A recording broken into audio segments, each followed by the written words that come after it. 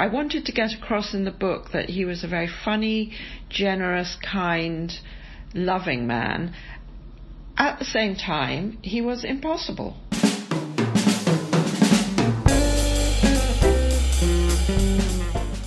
Hello and welcome back to the Vintage Podcast with me, Lena Norms. Today on the podcast we have a really special guest, Shelley Klein.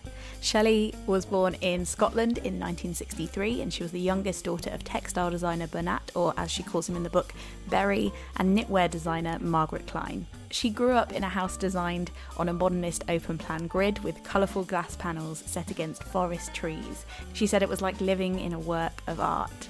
The pioneering colours and textiles that were designed by Shelley's father, Berry, were a major contribution to 1960s and 1970s style. As a child, Shelley and her siblings adored both the house and the fashion shows that took place there. But as she grew older, Shelley also began to rebel against her father's excessive design principles. The See-Through House is her book about saying goodbye to a much-loved family home. And it's also a very funny account of looking after an adored yet maddening parent and a piercing portrait of grief that follows his death.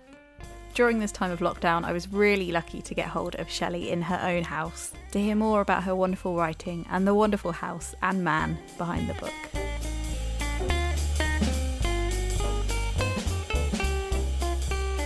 Shelley, thank you so much for joining us on the Vintage Podcast.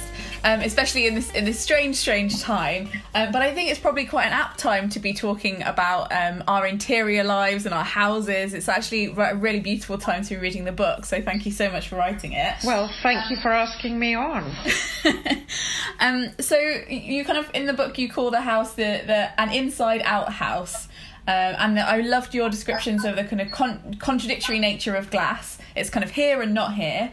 Tell us a little bit about the house, and for those of people who haven't read the book yet, a little bit about the background of how it was formed and how it came into being. Okay. Well, the house was commissioned by my father in the sort of mid-50s, 1950s. He had been travelling with my mother in Yorkshire and had come across this strange glass building that really excited him, and he knocked on the door, and the person who answered was actually the brother of the architect who had designed the house, and he put him in touch, my father in touch with this architect, and my father commissioned High Sunderland, or the See-Through House as I call it, from this architect called Peter Womersley, and so it was built and we grew up there, my siblings and myself, and it was the most beautiful glass building in the borders of Scotland, which probably isn't the sort of setting you would expect to see such building. It's more sort of Californian in sort of style, but it really took advantage of the extraordinary views from the situation, and I don't know if people know the borders very well, but they are stunningly beautiful. Tell us a little bit about how you came to write the book, because obviously you have sort of this really intrinsic, almost kind of social kind of relationship with the house, and so did your father. Tell us a little bit about at what point you were in your life when you sat down, you're like, I've got to try and immortalise this, I've got to try and put this down on paper, because it's such what's beautiful about having the physical book as well is these beautiful kind of like floor plans and pictures of the house, but it's also your descriptions, I think, that really help you envision what it would be like to be standing inside it. Tell us a little bit about how the book came into fruition. Well, I suppose I've been writing the book all my life, in a strange sort of way, since the moment I was born, because the house had such an effect, not just sort of on my mental awareness and being, but on my physical being as well. But actually, when I sat down to write it, it was almost immediately after my father died. And as I say in the book, I find it very hard to separate the two things out from each other. You know, my father was the house and the house was my father. And I think it was writing the book was a way of kind of keeping both my parents, in actual fact, very close to me. So as part of the grieving process, I could still spend time with them in my head as I was writing it. I found it very comforting to be in that sort of place, remembering and thinking about how the effect of both my upbringing and the house had on me. Yes. Amazing. And did you, when you were growing up, did you kind of realise that your kind of upbringing was being impacted by this house, and how was it different to your friends' houses? Because I think it's quite a unique experience to grow up somewhere like that, and to also to be able to articulate how architecture has an effect on our lives like that. Growing up, no, it was just home. It was just another, it was just, and I was very envious of my friends' Victorian sort of Gothic houses that they lived in. They all seemed far more interesting than this low slung glass building. I loved playing in their houses because it was, lots of secret hidey holes and attics and cellars, and there was something very romantic about that. And I don't think I really began to appreciate this sort of mid-century modernist house until I was maybe in my early 20s, late teens, early 20s. And then I did begin to realise it was quite unusual. So no, even though we were having fashion shows in the house, because my father was a textile designer and he manufactured textiles, and a lot of, sort of couture designers used these fabrics in their shows, and so we had fashion shows in the house. Even that didn't really sort of dawn on me that it was unusual.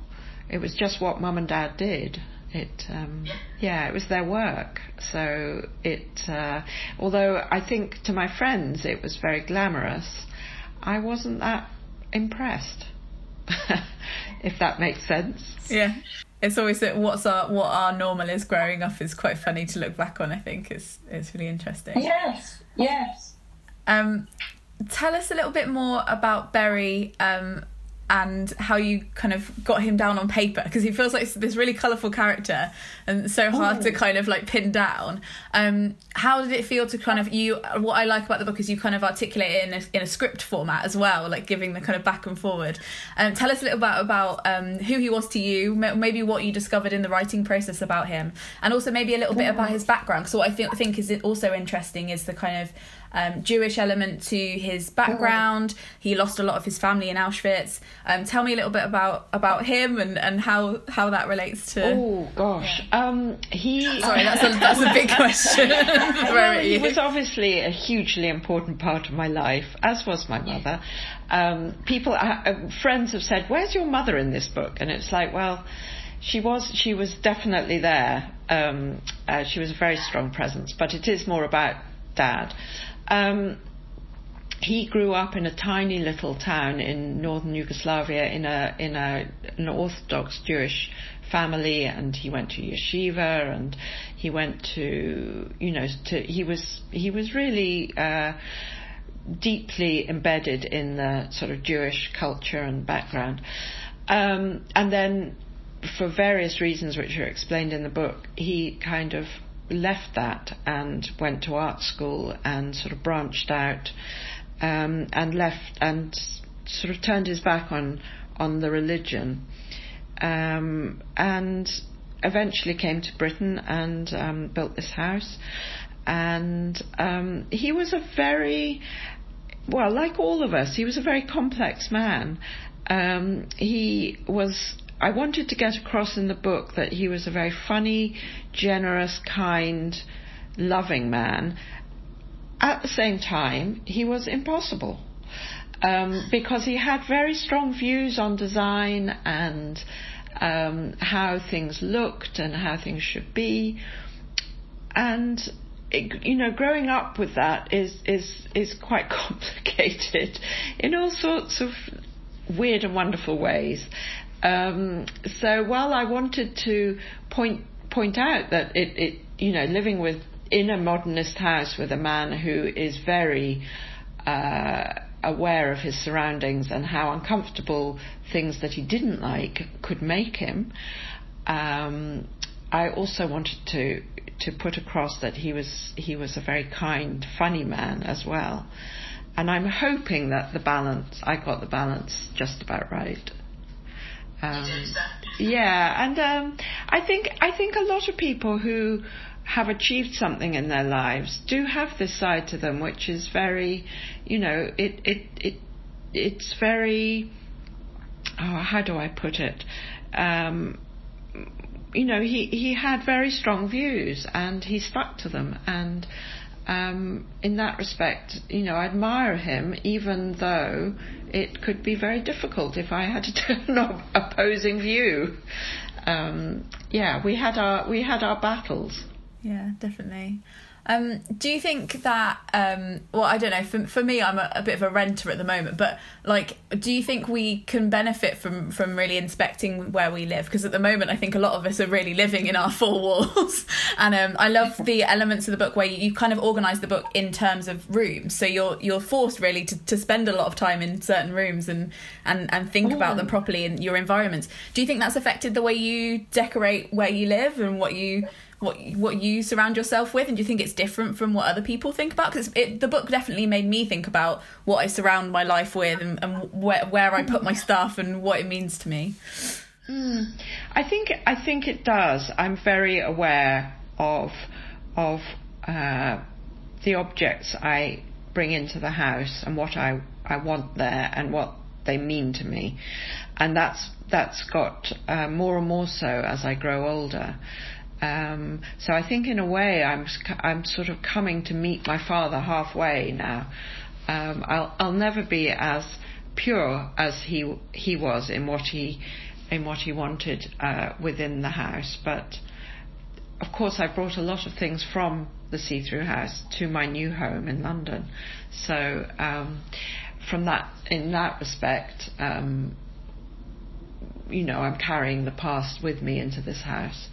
But I think actually during this time in particular, because we are confined to our houses, it again has added another layer of what we really need and how much money we spend on sort of just frippery that we don't really need. And I'm paring down a lot of my sort of what I would call junk.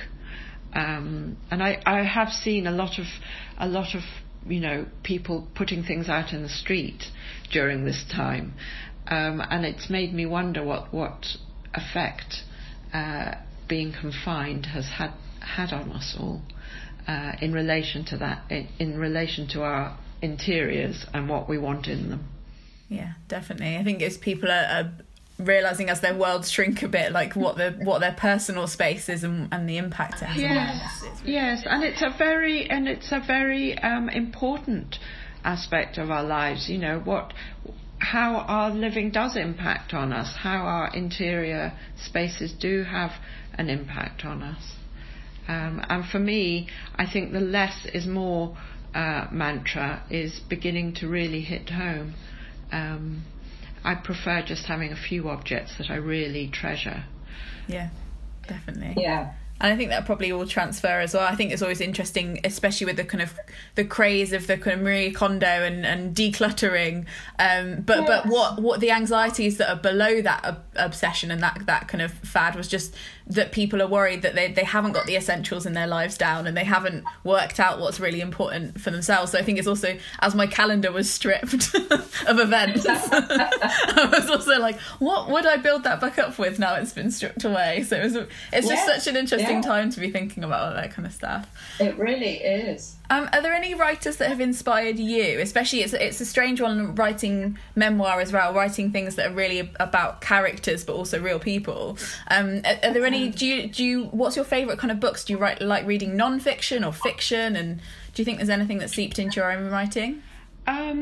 My tastes have changed, I think, through the years. I used to just read gobble fiction, it was a favourite food, since I was a child. And I used to love reading, the big, thick Victorian novels and I think they have been very influential on my imagination. But it's strange, since both my parents have died, I've found a real comfort in reading memoirs and non-fiction. And I find it very difficult to read fiction now, because nothing really feels that real to me in fiction. So memoirs really have helped me get through some very difficult times. And I find I'm more drawn to non-fiction at the moment. I'm hoping to go back to fiction, because I do miss that wonderful feeling of getting lost in a story, and wanting to get back into it as soon as possible, which I don't quite get with non-fiction. But I haven't got there yet. Yes. I don't know if there's any specific. I mean, I can name lots of writers who I've loved reading, such as what springs to mind, all of Jean Rhys's books. I think she was a particular favourite. The Brontes, a lot of D.H. Lawrence I loved for his sort of descriptions of landscape and nature and colour. He always blows, his descriptions blow me away. I have very eclectic tastes, shall we say. I think that's good. There's a variety of everything. Another question, I suppose, that I was just thinking of asking, but don't worry if you don't want to answer it, but I think that a lot of people at the moment are worried about losing people they love, learning about grief and preparing themselves for it. And I love this line in the book that you said, as long as I am alive, they are too. I thought that was really beautiful. Do you have any thoughts for people who are experiencing grief, or any learnings that you've kind of taken away from going through that, and maybe like writing the book as well, and if that's changed your relationship to grief? That's a good question, but a really difficult one. I can't remember if I said this in the book, but I think, every grief is individual, and it's all to do with the relationship, each of our relationship with the person who's died. So it's a very difficult thing to sort of give a sort of blanket answer to. And grief is so complex. I mean, it throws up all sorts of emotions and regrets and worries, and as well as wonderful memories, and it's just a rough road. And although I do think that cliche of time heals is true, it can take a long time. And to give yourself, I suppose my thing would be, give yourself time, as many months, years as it takes, because it can, it's complex. Yeah, definitely. That's really good. Thank you so much for writing the book.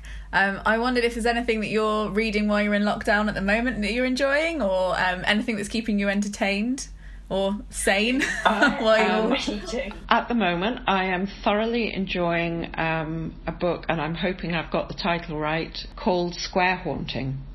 It's about the lives of 5 women who lived on this particular square, various points in London, and I think it was published either earlier this year or late last year. Yeah, Square Haunting by Francesca Wade. That's 5 women, yes. Freedom, and London Between the Wars. That looks great. It really is, and it's absolutely fascinating. So yes, I give a shout out to that.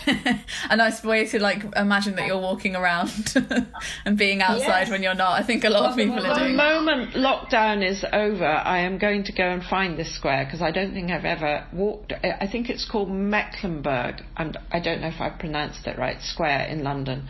And I don't think I've ever been there, so I'm going to go and find it. Good. You give us all a little walking tour of it by this stage, you'll know everything about it. Exactly. That was the wonderful Shelley Klein. If you're looking to order a book remotely from your favourite bookshop, I would really recommend The See-Through House. It's a wonderful lockdown read. We continue to encourage you to choose bookshops and order locally where you can. We have a big thread on our Vintage Books Twitter account of lots of different wonderful bookshops throughout the country that are still taking orders. You can follow us at Vintage Books on Twitter, and that's the same on Instagram. We've been doing lots of exciting remote activity with some wonderful authors, so do check out our Instagram, especially the Instagram TV. I have been Lena Norms. Thank you so much for listening to the Vintage Podcast, and until next time.